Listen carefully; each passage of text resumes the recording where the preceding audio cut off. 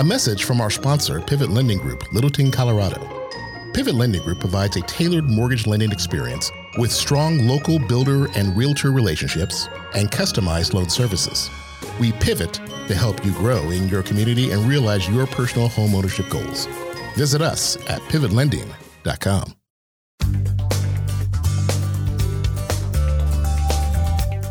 Thank you for listening today to your Mortgage Update with Mitch.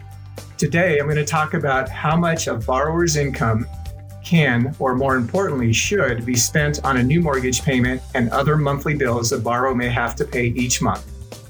In our industry, there's a lot of talk around debt to income ratio, and sometimes called DTI.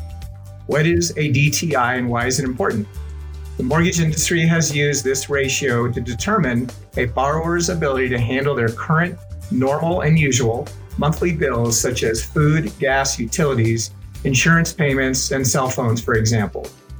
The lending industry has determined that a borrower should be able to afford a monthly mortgage payment equaling 30 to 40% of their monthly gross income.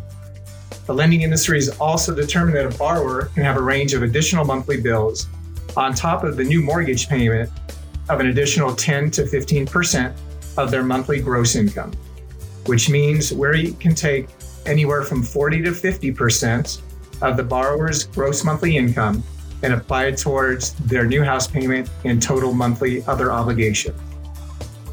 Oftentimes I'll get a question as to why we can't use 100% of the income to qualify from a current renter. The reason why we can't use 100% of the gross income is because there are other monthly expenses we have to take into consideration. We review the borrower's federal and state income taxes, Social Security, Medicare withdrawals from each paycheck. The remaining amount of that income is called net income. If you're a renter, you can spend as much of your net income as you would like. However, when you're applying for a new home loan, the mortgage industry feels using up to 50% of your monthly gross income is the maximum amount that should be spent on all expenses. I know this can be a bit confusing, and I'm available to answer any further questions you may have on this subject matter. For more details about this subject and any other mortgage-related questions, please feel free to call or text me at 720-434-4784. Thank you again for listening to Mortgage Update with Mitch.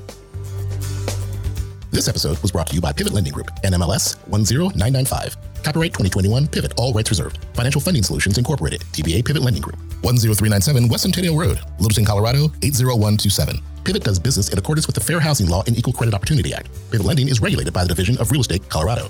To learn more or find a full listing of our state licensing, visit pivotlending.com or nmlsconsumeraccess.org.